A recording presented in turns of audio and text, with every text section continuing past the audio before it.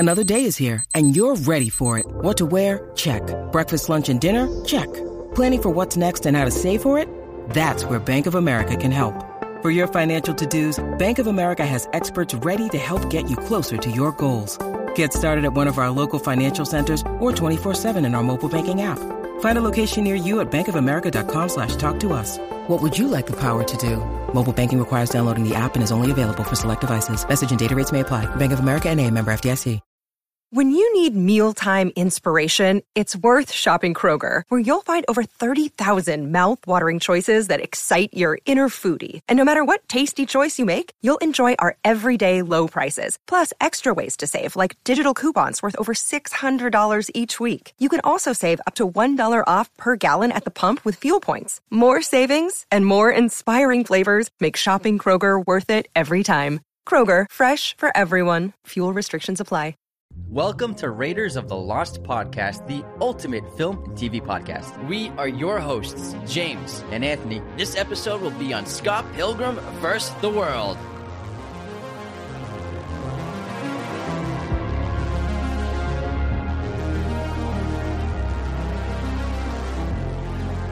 Hello, movie friends. Welcome back to this show. We're very excited to be talking about Edgar Wright's excellent film, Scott Pilgrim vs. the World. We actually just did it with a Discord watch party last week, and we were inspired to do an episode on it because it's such an excellent film. How are you doing today, Jim? I'm doing great. This was directed by Edgar Wright, written by Eric Bacall and Edgar Wright, based on the graphic novel by Brian Lee O'Malley. Rotten Tomatoes has Scott Pilgrim vs. the World listed at an 82% critic score, 84% audience score. IMDb has this at a 7.5 on a budget of $85 million. This movie bombed and only grossed $49 million globally. However, in its first week of home media release in the United States, the DVD sold 190,000 copies, earning $3.4 million in revenue.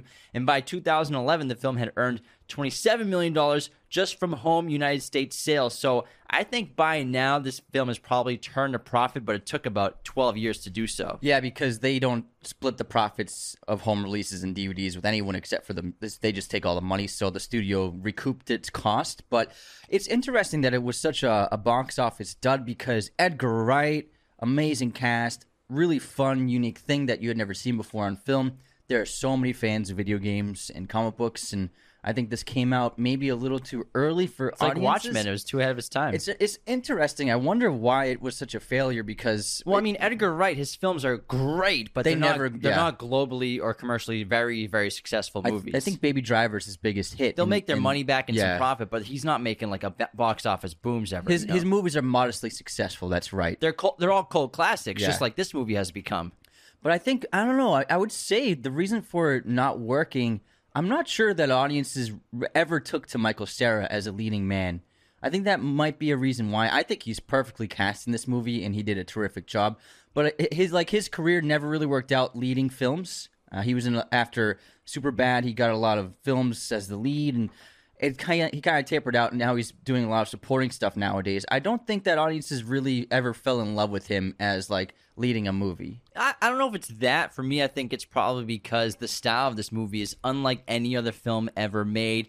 In terms of comic book to film adaptations, you could argue that Scott Pilgrim vs. the World is the best comic book to film adaptation in terms of contextually speaking, translating the concepts, the mood, the style of a comic book directly to film. It's probably the best ever made. Then Sin City might be after that, but besides that, most comic book movies, they're just movies with superheroes, the characters from the comic book, rather than Scott Pilgrim vs. the World. Edgar Wright took the style of a comic book, of these comics, and just comics and video games in general, and made something completely new, refreshing, highly stylized, enormously fun. And, you know, when you think about it, how many devoted longtime gamers that played games from the 80s, 90s, all these references from this movie and this game would go to see this in theaters. Probably not as many as you think compared to the movies that were coming out at the time. Yeah, I guess that's also why I just think this movie is really, really fantastic, really special. There's nothing like it. It's so creative.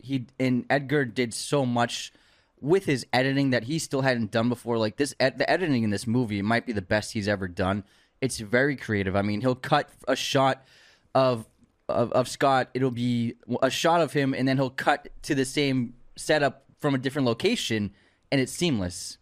And I love the transitions he does in this film. I think it might be my favorite that he's done in all of his movies. And on top of that, the creativity with so many titles, so many graphics and visual effects put into the frames that are comic book related or video game related. I think that this movie is really special.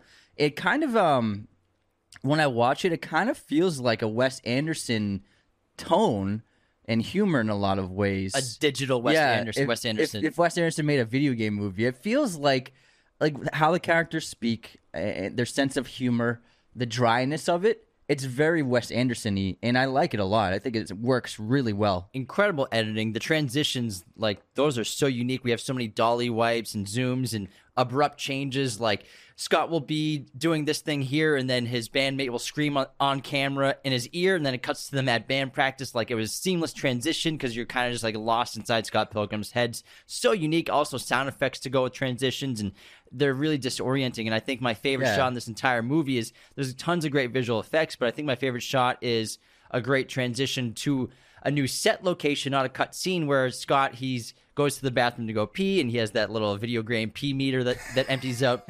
And then obviously he closes the door when he comes in. He opens the door again, and it's no longer his home on the other side of the door. It's the set has been changed. The shot has not all been in one cut. take. It's all practical, and now we're inside of a high school hallway. It's like really cool creative filmmaking, whether it's visual effects, CGI, or practical filmmaking like that. And lights. He does a lot of light work where lights will turn on and off in transition. Things that are very theatrical you'll see in a play, and you rarely see them in movies. Some filmmakers will do it if it suits the tone of what they're approaching in terms of visually telling the story. But in this film, he does it a lot where the lights will turn out, the lights will turn on. Kind of, they're being controlled to help service the story. That's something that you rarely see, but it really works with a lot of the scenes in this one. And there's so much typography to make it feel like a comic book movie. We have letters and words appearing out of characters' mouths. They're flowing out of character actions or voices, doorbells, phone rings, sound effects. We have video game metaphors, whether it be the little things like little graphics here and there, like the P meter bar, stuff like that. The one-up. That's my favorite one, the one-up. Extra life. What are you doing? Getting a life. POWs, 64-hit combo. So many video game references. I have a huge list of video game references. Even the sound effects where you have, like, the voiceover. It's Bill Hader actually did all the video game voices. Oh, really? So when you hear, like, the narration, like, finish it, it was all Bill Hader. But then also you hear the music of a lot of well-loved video games like Zelda. Let's hear the list. All right, so this is the list of video game references, or like, my favorite video game references from Scott Pilgrim vs. the World. It opens up with that great pixelated Universal logo with the 8-bit or chiptune music style of the theme. The 8-bit Universal logo at the beginning of the film was Edgar Wright's idea. It was then designed by his brother, Oscar Wright, the concept designer and storyboard artist of this film. I didn't even know that he had a brother that he must have done the art for all of his movies then. And the logo scene in the film is actually only a first draft of it. It was not yet considered finished when the test screenings began, but audiences reacted so positively to it that it was decided that no further work needed to be done. It's great. Like when that studio logo comes up and it's in the 8-bit, it's really fun and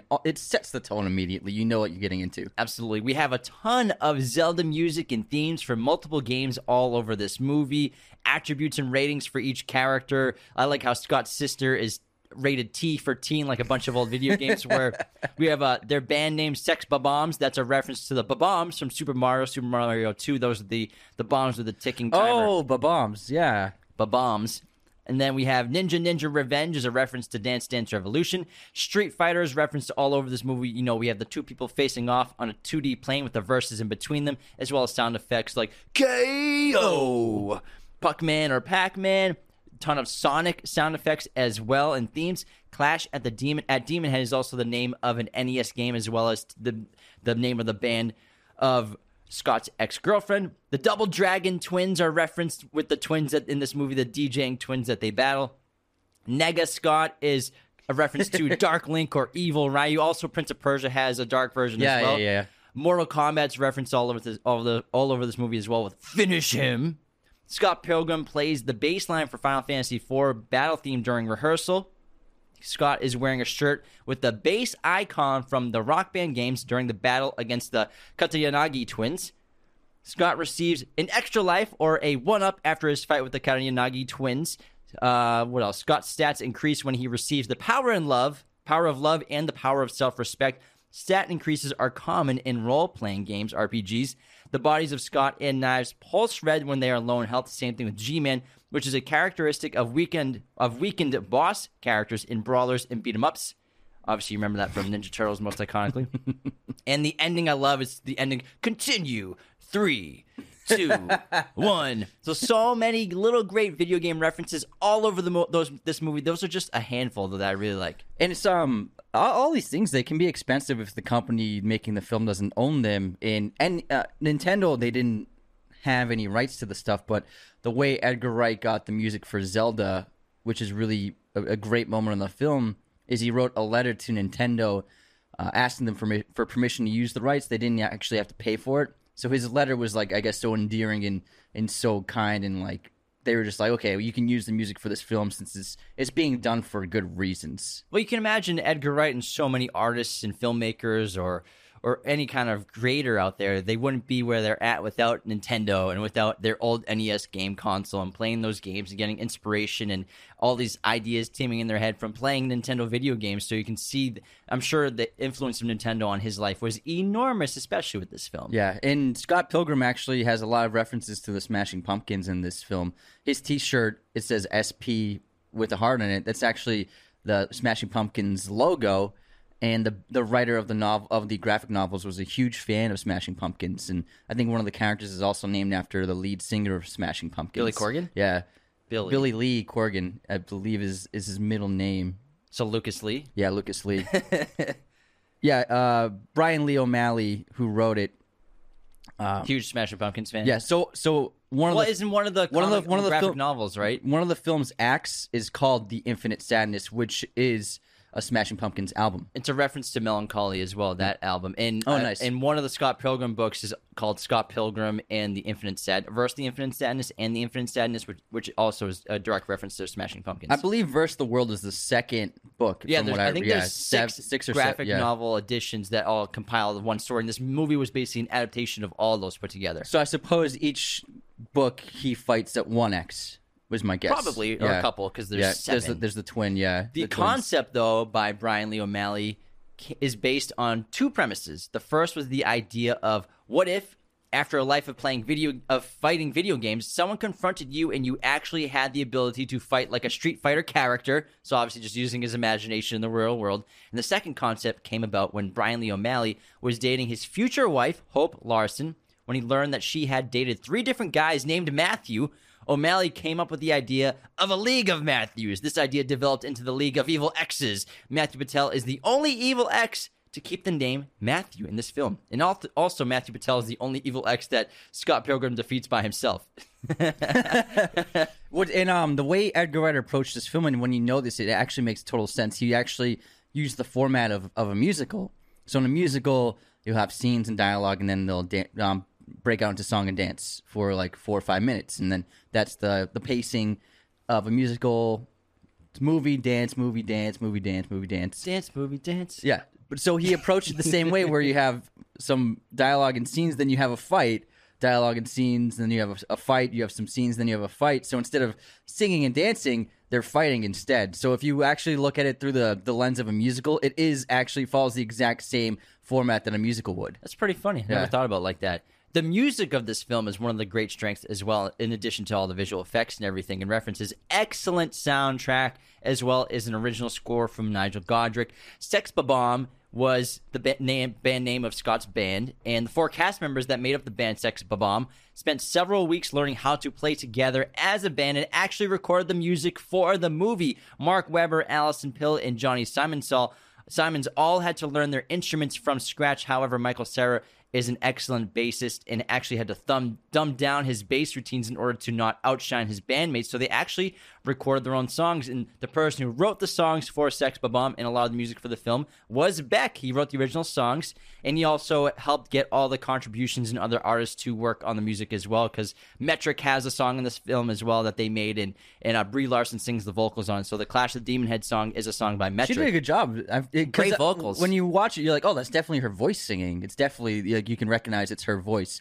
And Beck, he wrote 32 songs, in 32 hours, according to Edgar Wright. Yeah. So in a day and a half, he wrote all the songs. Because he's a genius, but Yeah. also when he makes albums, he does everything himself, basically, every instrument. And so his idea was basically when he took on this project, he's like, his biggest qualm with garage bands and movies is their sound is too pristine, it's too perfect. So he wanted to make it sound amateurish and very grungy, and like this is actually a band that's just operating outside of a living room, outside of a garage. That's why the songs are great. They're very catchy, especially the ones chosen for the film, but there's still a very amateur quality to it. Oh yeah, and they're very loud, and sometimes you can't even hear what the lyrics are. But I like that. It feels like it's just like a real band, and I love the opening, like the prologue of the film with the band doing rehearsal in the living room, and the living room just stretches out, and it looks like this endless, huge, long room. And then also he does this terrific title cards of very colorful, neonish. It really suits the tone of the film, the style of the film,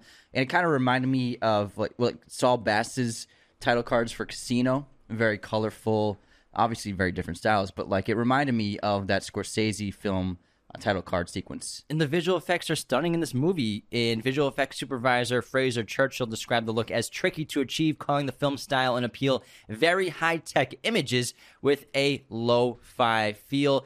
Churchill was interviewed by MTV in August 2010 about the effects in the film. He noted that some of the work was more complex because of a shooting ethic of Wright's, that there should be a physical representation of any post-production effects, saying that whenever the image flashes in the shots, every punch, sword, or clash or something, those were actual flashes. Those were not created by CGI on set with photo flashbulbs, and then they add CGI afterwards. So that's why it looks like a great blend of practical and CGI effects whenever there's these great battle sequences. That's a great point, because oftentimes with CGI, the filmmakers, they don't plan for what that CGI effect will look like in terms of light pouring onto an actor or a set.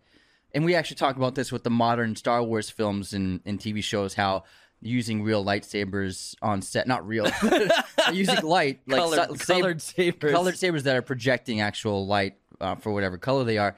You see that light pour onto the actors' faces and set and on their clothing and arms and stuff. So it feels like it's there, whereas oftentimes before, like with movies that don't really put that attention to detail on set during the practical shooting, you get these cool CGI moments, but then it's not really poor. Like whatever's happening isn't really affecting the world or the actors in the frame, and so that kind of subconsciously, I think, kind of takes you out of it. Whereas if like this is an example where the light's actually pouring onto Michael Cera's face for whatever effect it is, makes it feel like it's really happening. Also, whenever one of the evil X's dies and bursts into coins, the set and the production crew would empty buckets of silver mylar so the actors had something to react to. Do you think that they are actually dead? The evil X's? Yeah. Is Scott actually literally... The longest field goal ever attempted is 76 yards. The longest field goal ever missed? Also 76 yards. Why bring this up? Because knowing your limits matters, both when you're kicking a field goal and when you gamble. Betting more than you're comfortable with is like trying a 70-yard field goal. It probably won't go well. So set a limit when you gamble and stick to it. Want more helpful tips like this? Go to keepitfunohio.com for games, quizzes, and lots of ways to keep your gambling from getting out of hand. With Kizik hands-free shoes, motion sounds something like this. Kizik helps you experience the magic of motion. With over 200 patents and easy-on, easy-off technology, you'll never have to touch your shoes again. There are hundreds of styles and colors, plus a squish like nothing you've ever felt. For a limited time, get a free pair of socks with your first order at kizik.com/socks.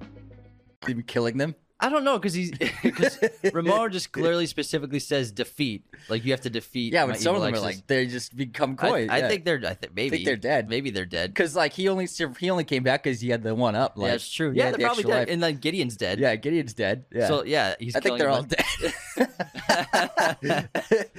except for the vegan, because he got taken away. He was arrested, right? Vegan police.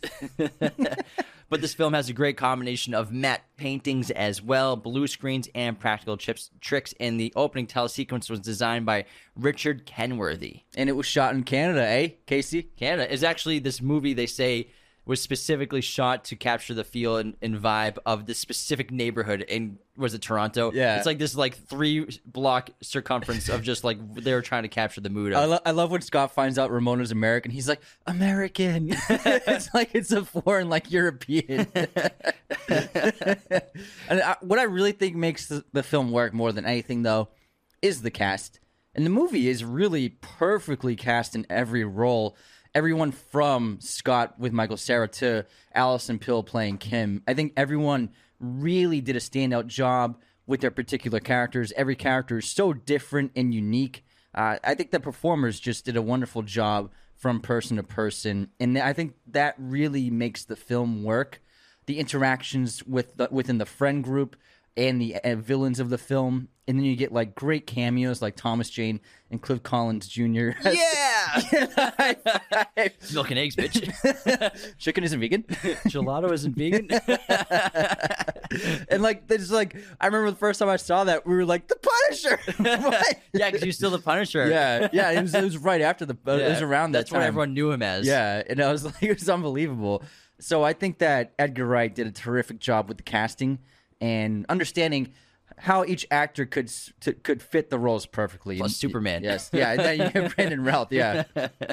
And just a quick synopsis of the movie before we get more into it. Yeah, what's it about, man? As a bass guitarist for a garage rock band, Scott Pilgrim has never had trouble getting a girlfriend. Usually the problem is getting rid of them, but when Ramona Flowers skates into his heart, he finds she has the most troublesome baggage of all. An army of ex-boyfriends who will stop at nothing to eliminate him from her list of suitors. Pretty great plot in terms of just a great original idea for a graphic novel. There's a video game that was actually released 3 days before the film's released in 2010. So the movie came out on August 13th. The video game came out on August 10th. So it was a great simultaneous release. It's kind of funny how Scott has had so many girlfriends and can basically get any girl he wants because he's super needy and insecure. Also, the thing with Scott, it's so similar to when we just did an episode on 500 Days of Summer. Yeah. It reminds me of Tom Hansen, where you love Scott, you love Tom the first 5 times you watch those movies. Then the older you get, the more times you watch, you're like, Scott Pilgrim's kind of a dick. Yeah, he's kind of a toxic boyfriend. He's kind of messed up, and it shows that when it's funny when he meets Nega Scott, the evil version. He's such a nice guy versus the regular Scott, also a nice guy, but Nega Scott is super nice. They're gonna go to brunch because it shows you that maybe Scott Pilgrim's the villain of the movie. He is kind of selfish. He's selfish. He's needy. Yeah, he's so insecure. needy. I love he's dating a high schooler. Yeah, he's so insecure about his hair. I think it's hilarious. You're getting a little shaggy. He's covered in a hat.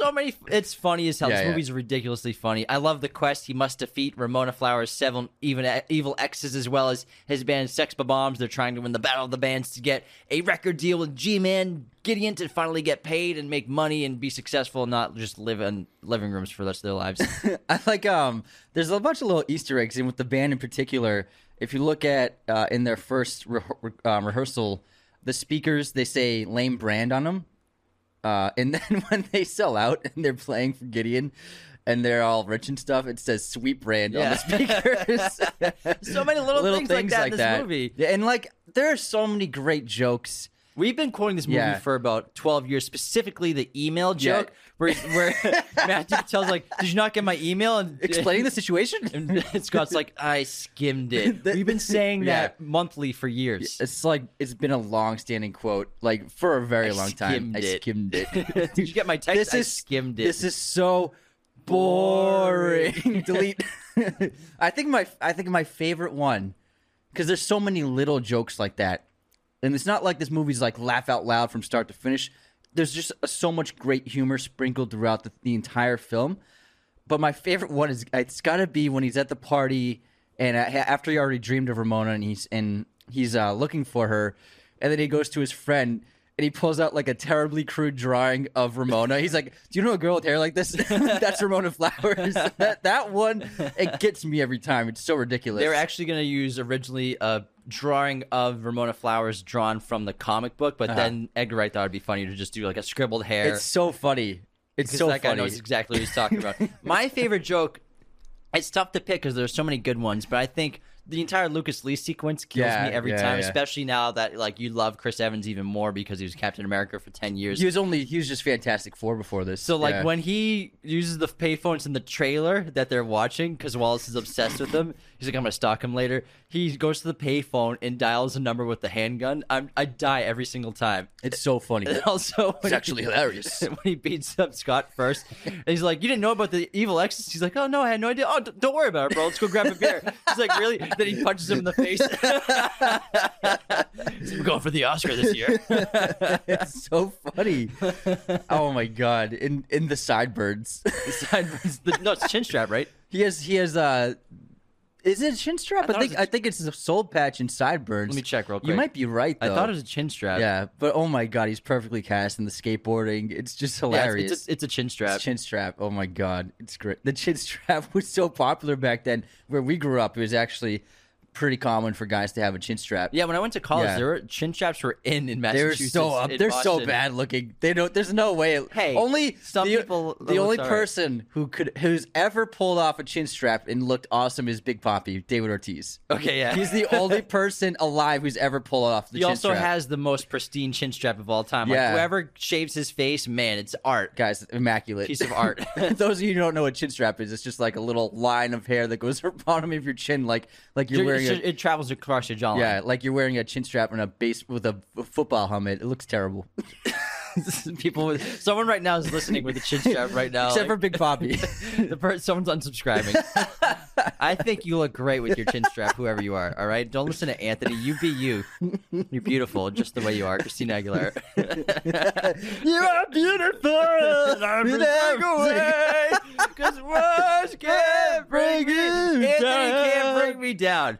Now, the concept of this movie, there are some things that are a little off nowadays. I mean, for all time, it's a little creepy. There's a couple of jokes. Well, some of the jokes did not age well, but in terms of Scott Pilgrim dating a 17-year-old high schooler, that's a bit creepy, especially 12 years later. Yeah.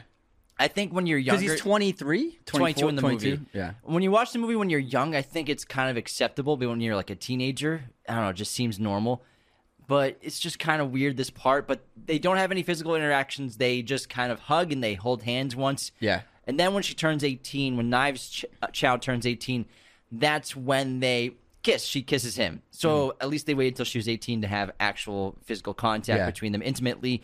And the way I look at Scott Pilgrim with Knives Chow is it's really just a pretend relationship for him because he still hasn't gotten over his evil ex, his big ex, and he's hiding in this safe, pressure-free relationship that he doesn't really have to pay attention to or commit to. And for him, it's not real. But for Knives, it's real, which is really unfortunate for Knives. Yeah. I feel like Scott, because he's not over envy, he's looking for like someone to spend time with, to take his mind off things. So that's what he's going through emotionally, and so that's why he's dating, a teenager. But I do love how his friends are always like giving him shit for it and calling him out on it, how weird it is. Like Aubrey Plaza in this movie, she's great. And Kendrick as his sister. I love the bleep out scene when she says the F word like a dozen times, and they just keep bleeping her out with the black bar. She's like, how are you doing that with your mouth? She's like, never mind how I'm effing doing it with my effing mouth. They had to keep it PG-13. Yeah, I think that that might have been a last minute thing because there's a scene before where she says the F word once and they bleep that out. And they had to bleep that out, I read, because they said cock in an earlier scene. And so the MPAA gives you like one bad swear word to stay PG-13. So he wanted to keep that joke in. And so when they bleeped out and came up with the idea of doing the black bar over Aubrey Plaza's face, I'm guessing they were like, let's just go into that and lean into it and make a whole scene out of that. That's my guess of why they did that scene with Aubrey, because it's hilarious. She said cocky cock, I think. That's what got them the one get out of jail free card. You can either say the F word once or like a word like that once. Then you get just one time in PG-13. I always feel bad when I watch this movie for Knives Chow. I love this movie, and every rewatch is just as good as the last. But Knives really Scott does her dirty. He's using her. He's using her to feel better about himself and to hide from envy, basically, and hide from the pain he's feeling from that past relationship and that breakup. And he's taking advantage of this sweet young girl who's never had a relationship before, never kissed a guy, and he takes advantage of her. It's heartbreaking for her, but Yeah, I think they have a great final chapter and conclusion where they fight together and they do their Dance Dance Revolution Ninja Revenge sequence against Gideon, and they come together and reconcile their differences and their breakup and their past. And in fact, the ending originally was shot for the film had Knives and Scott getting back together, but test audiences didn't really like it too much, so they instead did it with Scott and Ramona starting over again. Interesting. I think it works with Scott and Ramona because that's who he was obsessed with, and he never had feelings for Knives. And I think Ellen Wong, she might have the best performance in the whole movie. She's so good. She's really good, and she does she's a huge range of acting in this film that she does really well. She's been in most recently that show Glow. Yeah, I saw. Yeah, the wrestling show. She's great in it. That show is hilarious. It's a very good show. She gives a great performance in this movie, but I still feel really bad for her whenever I watch it. And the thing with Scott, it's just like Tom Hanks in 500 Days of Summer. He turns like Ramona into his dream girl. Obsession, yeah. Just because of purely off of aesthetics, it's the same kind of thing. You accept it for what it is, but he just turns her into the cliche manic pixie dream girl, which she basically was written as. Well, but also he had like a dream about her before he ever met her. True. Okay. So there's something. I think that's what drives like the curiosity of like he had like a kind of like this vision of her before ever meeting her. So I think that's also what's really intriguing to him, not just how she looks. But also, he's just obsessed with her. Yeah, in a creepy way. Yeah, he's very obsessed with her. I don't know how he got in her bedroom. That makes no sense. He has like no good qualities. He's creepy. He's a lurker. He's super needy. But Ramona's hair actually changes color along with her bag. You can see the star on her bag. Actually, it matches the hair color of her every time you see her. And her hair colors actually correspond with the three goddesses from the Legend of Zelda video game. So pink for Din, blue for Nayru, and then green for Aurora. So another great reference to Zelda. Also, it reminds me, I get reminded of the Kate Winslet and Eternal Sunshine of a Spotless Mind. But I think I think that Clementine. This film feels like it goes really fast, like only over like a couple of days. But I believe that she says she changes her hair every week, and so that means the film must take place over like a month. Yeah, it's about every week and a half. Yeah. But in the book, in the graphic novel, it takes place over the course of an entire school year. Oh wow, or year. Mm-hmm. So but they had to speed it up, obviously. Yeah. I have a bunch of fun facts for this movie as well. Let's hear it. I got some stuff. I got some too. So in the film Scott Pilgrim vs. the World, Scott is 22 years old. His sister Stacy Pilgrim is 18. In real life, Michael Cera is nearly 3 years younger than actress Anna Kendrick. Likewise, Ellen Wong, who plays 17-year-old Knives Chow, is actually 3 years older than Michael Cera. He's always had that baby face. Still has it, yeah. In Scott Pilgrim vs. the World, Edgar Wright told the actors not to blink to give the film a comic book vibe. There are only a few moments in the entire movie where someone actually blinks on screen. Brie Larson actually pursued this film because she was a huge fan of Edgar Wright. Had never heard of the property, never read any of the books, but she just wanted to work with Edgar Wright. And her character, Envy, she used adult entertainment stars as inspiration for how she moved and acted and spoke. So she actually watched an adult awards show and took note of the actresses and how they spoke during their speeches and basically drew from that for Envy's voice. Fits. Seems like it works. Makes sense. Matthew Patel is the only evil ex that Scott defeats single-handedly. Lucas Lee obliterates himself in a skateboarding accident. The vegan police help to defeat Todd. Ramona helps to defeat Roxy. Steven Stills and Kim help to defeat the Katayanagi twins. And Knives and Ramona help to defeat Gideon. Lucas Lee was actually inspired by Wesley Snipes from Blade Trinity. I think we've talked about it on the show, but in Blade Trinity, David Escoyer wrote and directed that film, but Wesley Snipes was apparently horrible to work with. Ryan Reynolds has actually confirmed this as well, where Wesley Snipes would often not come to set and he would hang out in his trailer smoking weed all day and delayed the shooting process and was apparently like a big diva on set. And so Lucas Lee they kind of infused that into the Lucas Lee character, where he says something about like smoking doobies in the trailer. I was smoke a J in my Winnie. Yeah, exactly. So that was actually a reference. Winnebago. That was a reference to Wesley Snipes during the set production of Blade Trinity. As a clue to the fights with the evil X's that Scott will have to endure in the film, there are many X's present in the film. Tracks in the snow, shadows on the swing sets, all forming the letter X. as does ultimately the X-Men patch on Scott's coat and surrounding pedestrian crossing signs. It's kind of like The Departed with X being everywhere. And if you watch closely when you watch the film, you actually see several shots of the full moon before we even get into like the fighting and stuff. And you can actually see there is a hole in the moon, and then it's revealed by Ramona that her ex-boyfriend Todd actually punched a hole in the moon. So we actually see that multiple times in the film, which I think is a really great detail. And Ellen Wong, who plays Knives Chow, actually made 2 homemade Sex Bomb t-shirts for her character to wear. She wears this in the movie, in one of them, and then the DVD it's great, yeah. extras have her weering the other one. I like when she dyes her hair blue, and then Ramona's in the bathroom, and then Knives is just behind her like, hey, Ramona.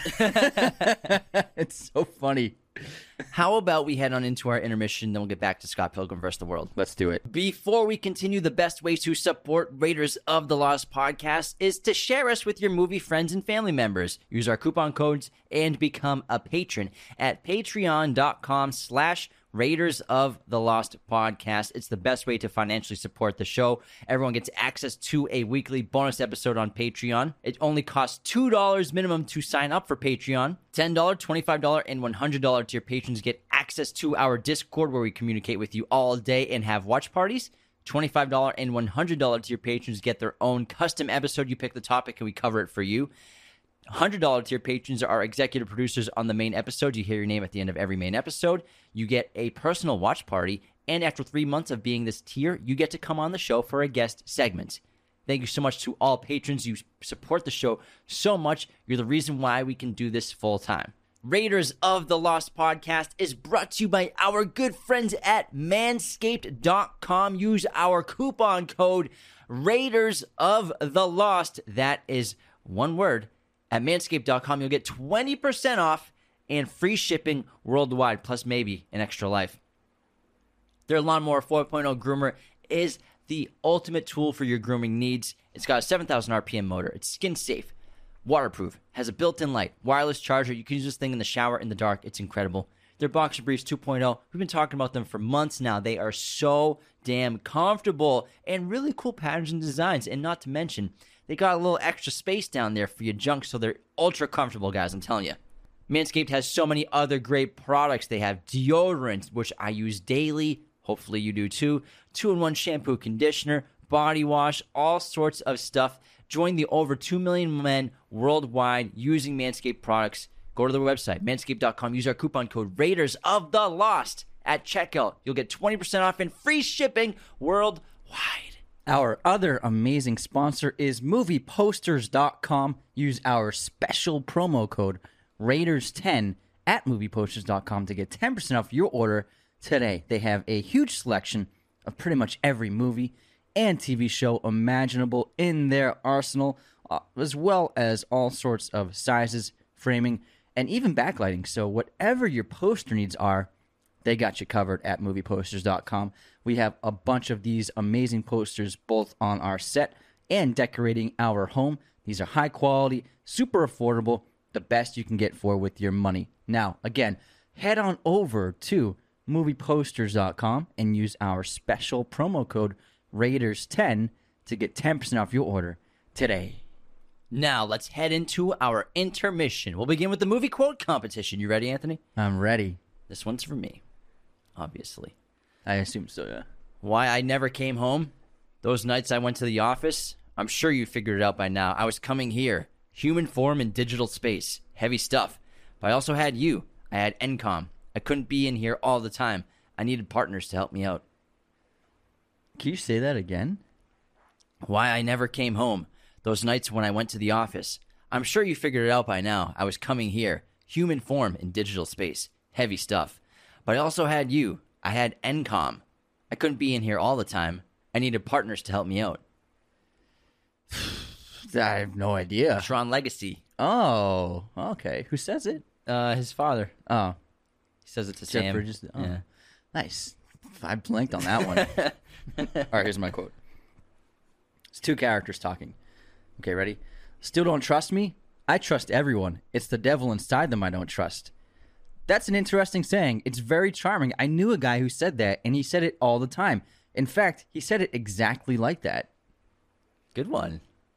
That is the remake of The Italian Job. Correctamundo. Oh, yeah. Good job. Guess this movie release year, Anthony. Street Fighter. With Jean-Claude Van Damme. Where a French man plays an American soldier. All he wears is American flags, and he can't even speak English. He's French. It's so funny. I love it. He's so good, though. He's great. Yeah, he's great. Jean-Claude Van Damme, man. JCVD. Jinx. Street Fighter, I'm going to go with 1997. 94. Oh, wow. Yeah, it's older than I thought. We watched that a lot growing up. Watches all the time when we were kids. We did. All right. Guess this movie release year. American History X. 2002. 1998. Wow, 90s movie. Holy crap. Yeah.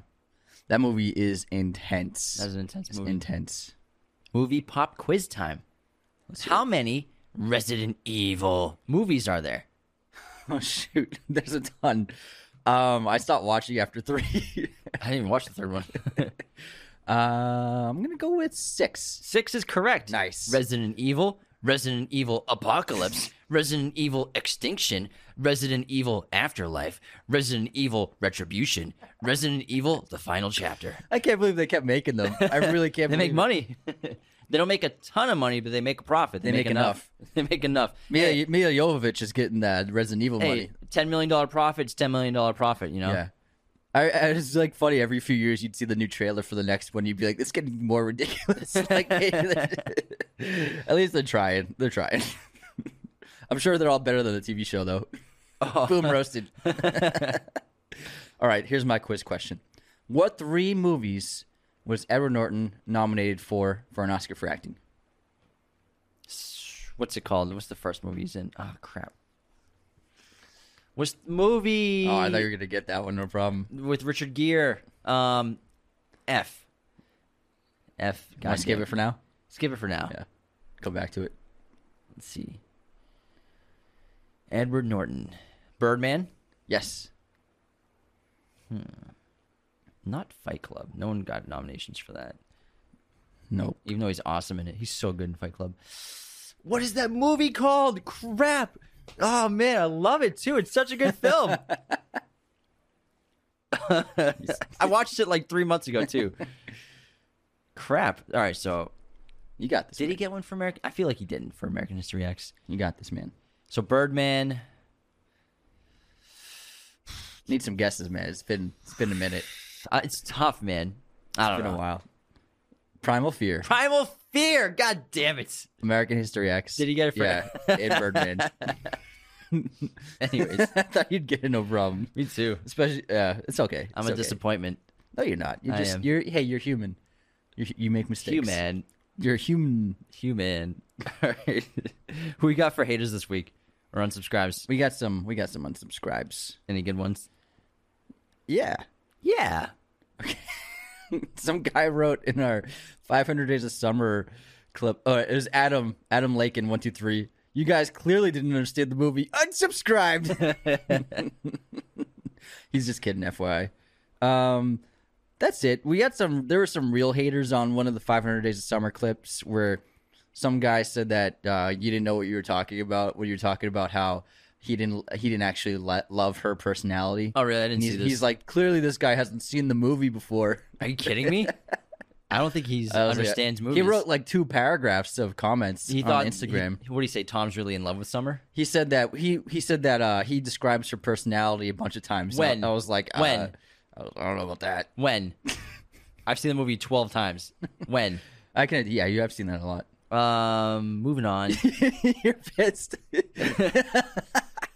Tell me when. There's another hater on Instagram. You'd be surprised. The hate on Instagram is intense. The real haters are on Instagram. When our reels go viral on Instagram, they come out and they are really trolly. Like, they're super trolly. Super mean. There's one that I posted. I posted a clip from our No Country of Old Men analyzing Anton Chigurh episode, and I was talking about the gas station scene, the famous scene with the coin toss and the gas station attendant, and why he decided to do the coin toss. I didn't make a clip about the philosophy of the coin toss, which we talked about in the episode. I was talking about why he decided to do the coin toss to this gas station attendant. It's because the gas station attendant brought up that his license plate was from Dallas. What's the weather like up in Dallas? You got any rain up there?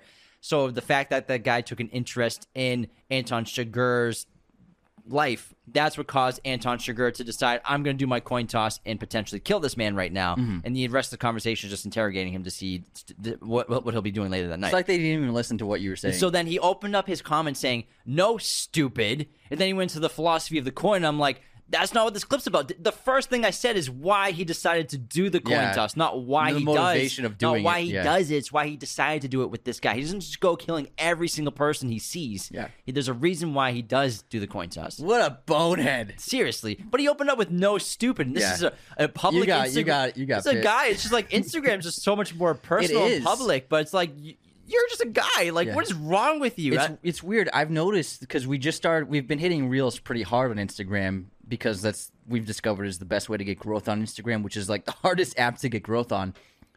And we've had some viral clips, and the hate on it, the comments can be much worse than the TikTok comments. It's crazy. It's not no stupid is how this adult guy opened up his comment. But I do have a great unsubscribe that I forgot to mention. So a kid's opinion on one of our movie news episodes where we were talking about the Pale Blue Eye with Christian Bale. They released the first image. Yeah. And then a kid's opinion wrote, the fact that you didn't talk more about Marvel star Christian Bale in this upcoming film is appalling. Unsubscribed. He's referencing when Kate Blanchett's new trailer came out, and the headline for like Variety was like Marvel star Kate Blanchett instead of two-time Oscar-winning Kate Blanchett. I thought it was great. On this day in film history, today is September 26th. In 1949, the new Hollywood sign was erected. In 1964, Gilligan's Island debuted. In 1964, The Brady Bunch also debuted. In 1975, Rocky Picture Horror Show was released. In 1982, Knight Rider debuted. In 2006, The Departed was released. In 2008, Paul Newman passed away. Legend.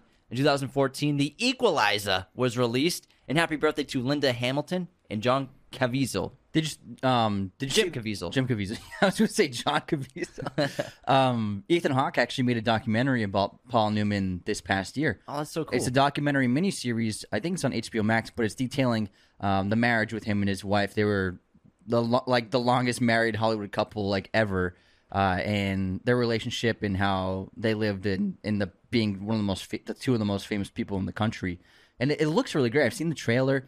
And Ethan Hawke, I think, is just like a really cool, smart guy. So I think I'm going to check it out. Does he go into his charity and stuff like that? Yeah, it goes into everything they did together because they formed the Newman's Own charity together, which still gives 100% of the proceeds to charities. What a guy.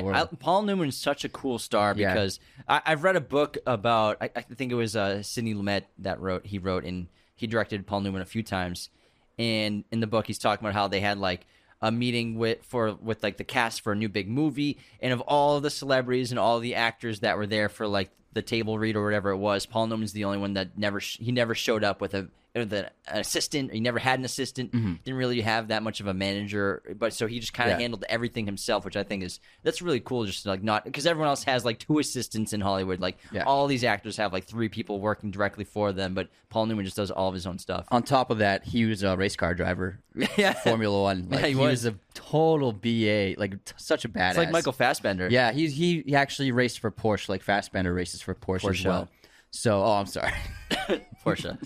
But he was just a really cool. I think he's one of the coolest actors to ever live, just on and off screen. Those movie stars, man. Him, like Steve McQueen, like that anymore. Yeah. Eastwood, legends, man. Legends. Like just out complete like the guys. Like they're the guys. The coolest dudes. Coolest guys. Coolest guy in any room. Like I'm a movie star and I'm a race car driver, and I give back to so much to charity now. Wildly charming and handsome too. It's insane. This is the point of the show when we just start talking Paul Newman was very handsome. We just start talking about handsome actors. The guy was a very handsome guy. Baby Blues.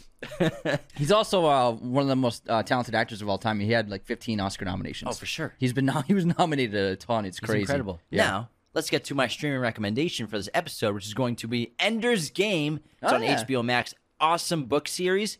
They turned it into a book. I mean, a movie. Yeah, they turned the book series into a book. I can't wait to read the book adaptation of the book. It was adapted into a movie, what, like 10 years ago? Yeah, about, yeah. It was really good. Yeah, it was good. It was pretty faithful to the book. Harrison Ford, Viola Davis, Haley Steinfeld, and who's the kid who played Ender? The kid from... Cody Smith McPhee. Yeah, from Power of the Dog. Power of the Dog, yeah. And The Road. Yeah, that was him. Yeah, it was him. Yeah, he was a good child actor. He did a good job. Yeah, he's great. Yeah. Perfect as Ender. My recommendation, Netflix added a masterpiece to its library. Morbius is now on Netflix. You guys got to check it out. Morbius. Oh, my God. I am a doctor. I was watching... You need a doctor. I am a doctor. I can't remember what app I was on, but I think it might have been like TikTok, and I was scrolling, and there was a video of Jared Leto giving an 8-minute interview of how he got into character for Morbius. I'm like, really? 8 minutes description? What'd you do? You just memorized the line the day of. Did he feed on bats or something? I am a doctor. We have a Godfather shout out today. Who is it?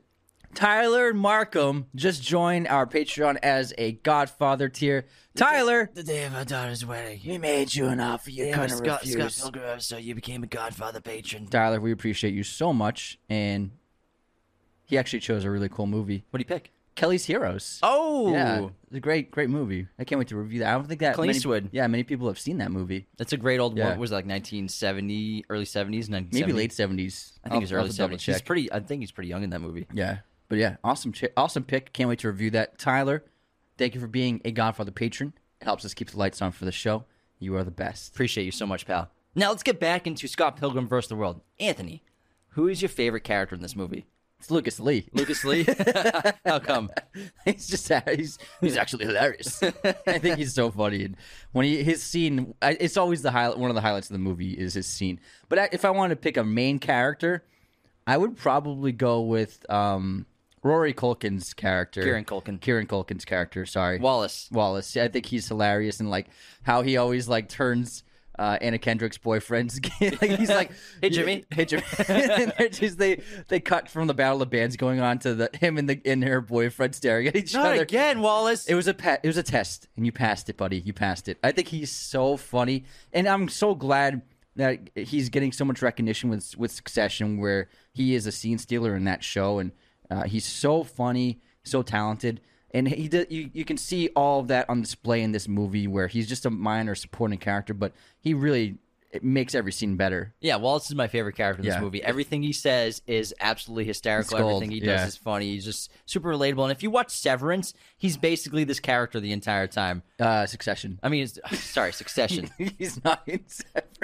Succession, the other show. Is Succession on HBO Max? HBO Max. Yeah, HBO Max, not Apple TV. He plays a very similar character because this is Romulus. Yeah, he's really funny, but I think Kieran Culkin is super talented. He was a child actor as well, just like his brother. What was he in as a kid? There was something that we saw him in as a kid. I remember because it was like it looks like a Culkin, but it's not. All three of them were child actors. Yeah, the third one has really long hair, I think, unless that's Kieran Culkin. Because the third one, he's in the Scream movie. Yes, that's Rory Culkin. It's crazy how much they all look alike. They do. Those two in particular look a lot alike. So Rory Culkin's in the Scream franchise with the long hair, and then Kieran Culkin. I think he was a kid actor in something.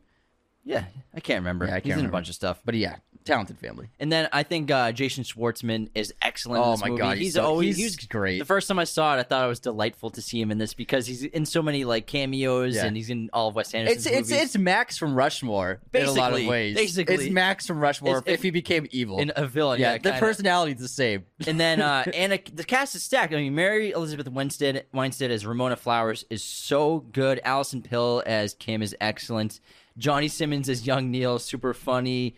Who else do we have in this movie? We have Superman, Brendan Routh. Aubrey Plaza as Julie Powers, excellent. And, I mean, Michael Cera still riding the high from Superbad in 2006, 2007 with this movie. So I think that he was still really relevant. Juno was a great movie that he was the second lead character in as well. One of the leads in that movie as well with Elliot Page. And so I think the cast is just, like you said earlier, so well done, and the cast was just cast really well. And if I say cast one more time, I'm glad they cast the cast really well with this cast. After Anthony breaks my arm, I think casting Michael Cera was actually really smart by Edgar Wright, because you don't want.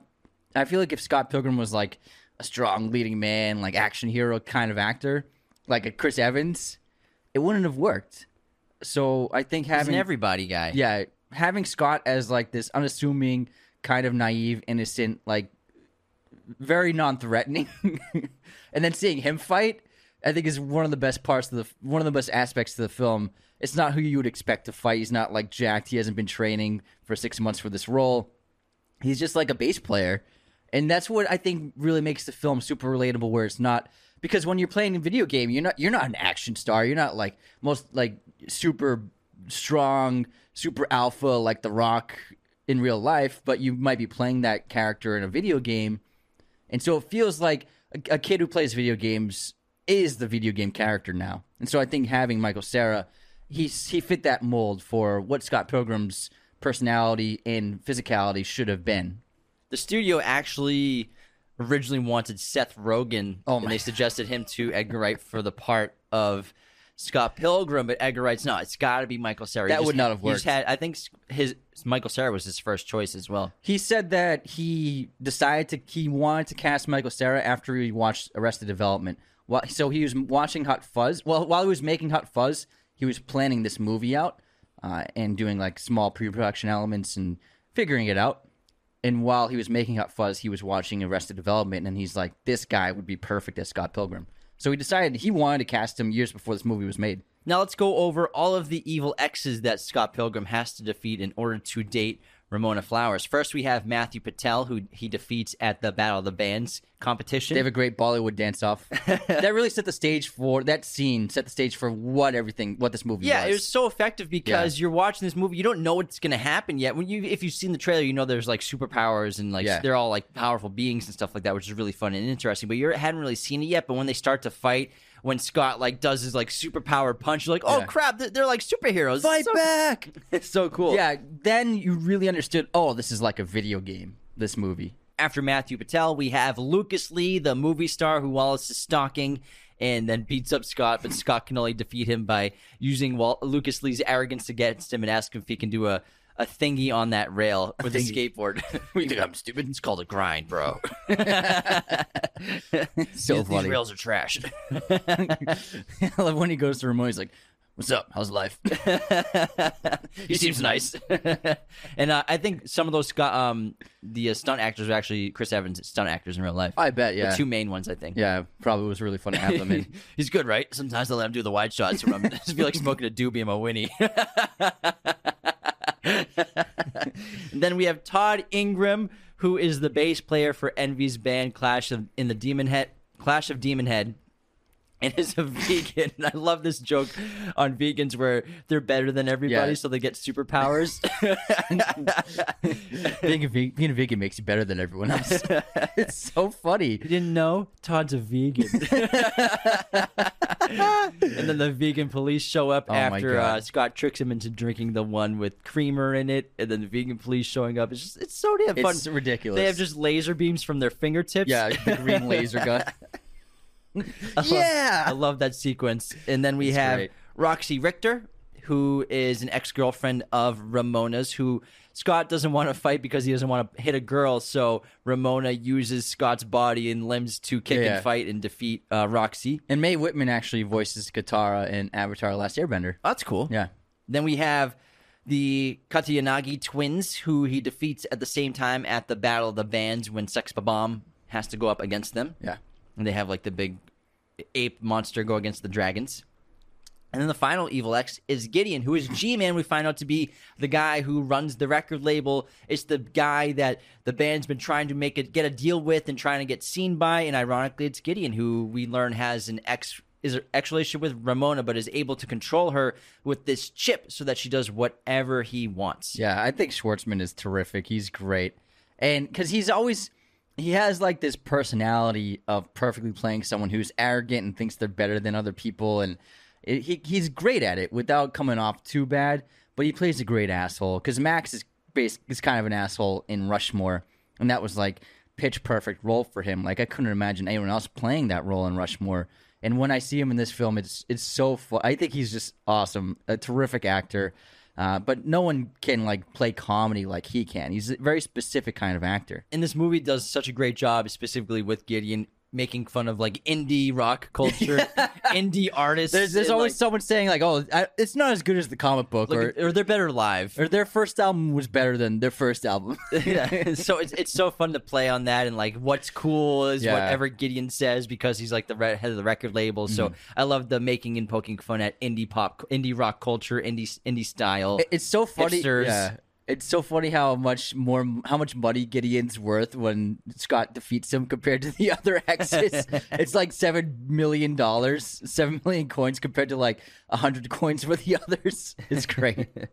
Also, this movie has a great redemption arc. I mean, Scott Pilgrim, he definitely learns a lot of life lessons by the end of the film. He admits his mistakes and faults with Knives Chow. He says that, it's not Ramona's fault what happened to us. It's my fault. I'm the one who broke up with you. I'm the one who used you. So I think Scott has a great redemption here eventually by the end of the film, which is really, a great story for that character. And hopefully he has a better outlook towards relationships going forward. And maybe he doesn't become completely just obsessed with Ramona, but maybe more of a better boyfriend than he was with less needy with Knives. Also, one of my favorite scenes for a joke is when Knives goes to see if Scott's home and he jumps out the window behind Wallace and then he reaches back into the window to grab his coat and then he's like speed walking behind Knives. It's so funny. Oh my God. It's amazing. The comedy is just, it's so terrific in this film and it really works. And then Wallace with all the guys he's sleeping with.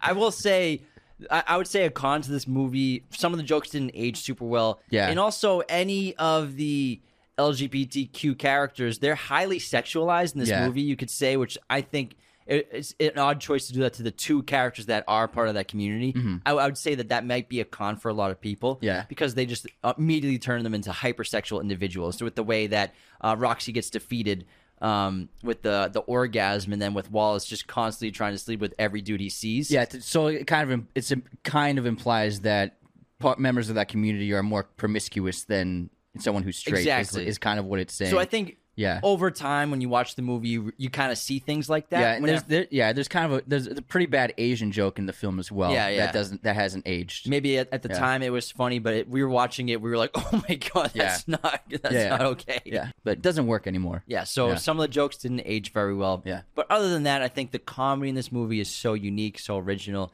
so great. Edgar Wright's such a great comedic director. All of his movies make me laugh so hard. He's got like a direct connection to my funny bone. His editing style is really great too, and used to great effect in this film as well for comedy's sake. He really is the only director that blend both great comedy and great creativity into movies. And drama. Yeah, I can't think of another modern filmmaker that really makes such artistic, creative films, filmmaking-wise, with great comedy. He's a genius at balancing the tone of drama and comedy because a lot of his movies, they're very funny. I mean, Hot Fuzz, Shaun of the Dead, this as well, super funny, but they get really serious at times. The third act of Shaun of the Dead, they're still saying jokes, but like they're all going to die at some point. Same thing with this third act of this movie gets really serious. Yeah. So I think that, he does a great job walking that tightrope of funny drama.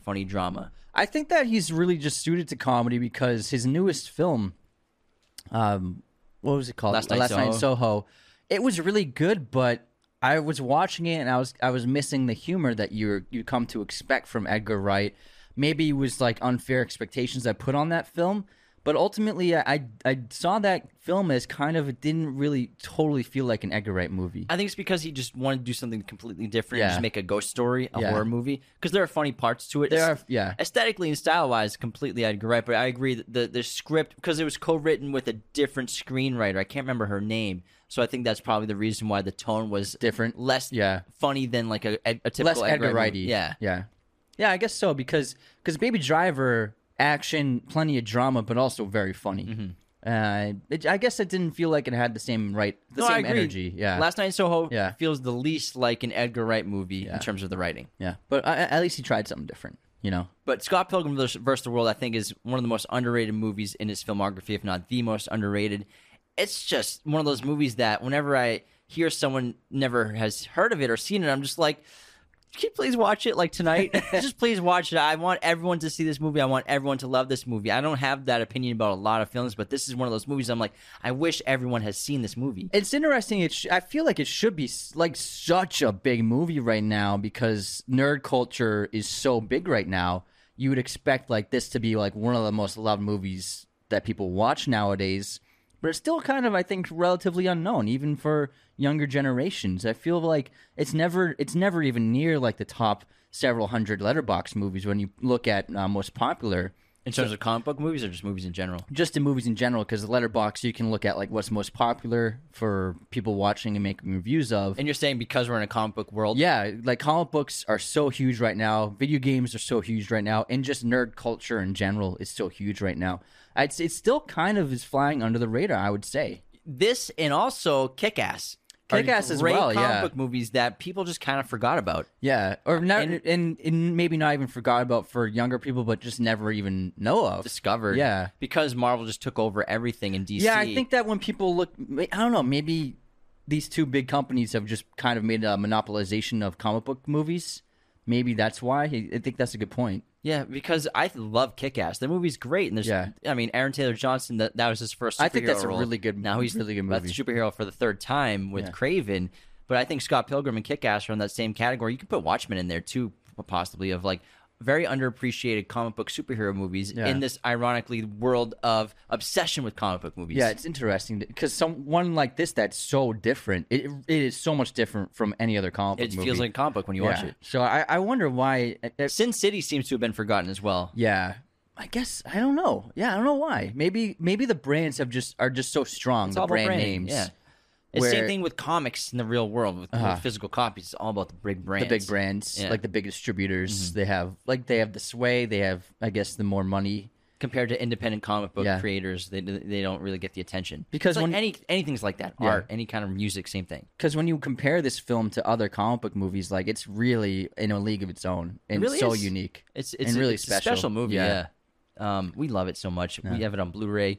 We had so much fun doing a Discord watch party with our It was great. Patrons. It was a great pick. It actually won. We do a vote every time for movies, and it won handedly. Yeah, everyone enjoyed it so much, and I think it was our biggest watch party yet. We had there were like 22 of us. I think there's a lot of us there. Yeah, so it was the biggest one, and watch parties are super fun. But thanks so much for tuning into this episode of Scott Pilgrim versus the World. Become a patron today at patreon.com/Raiders of the Lost Podcast. Only costs $2 a month minimum.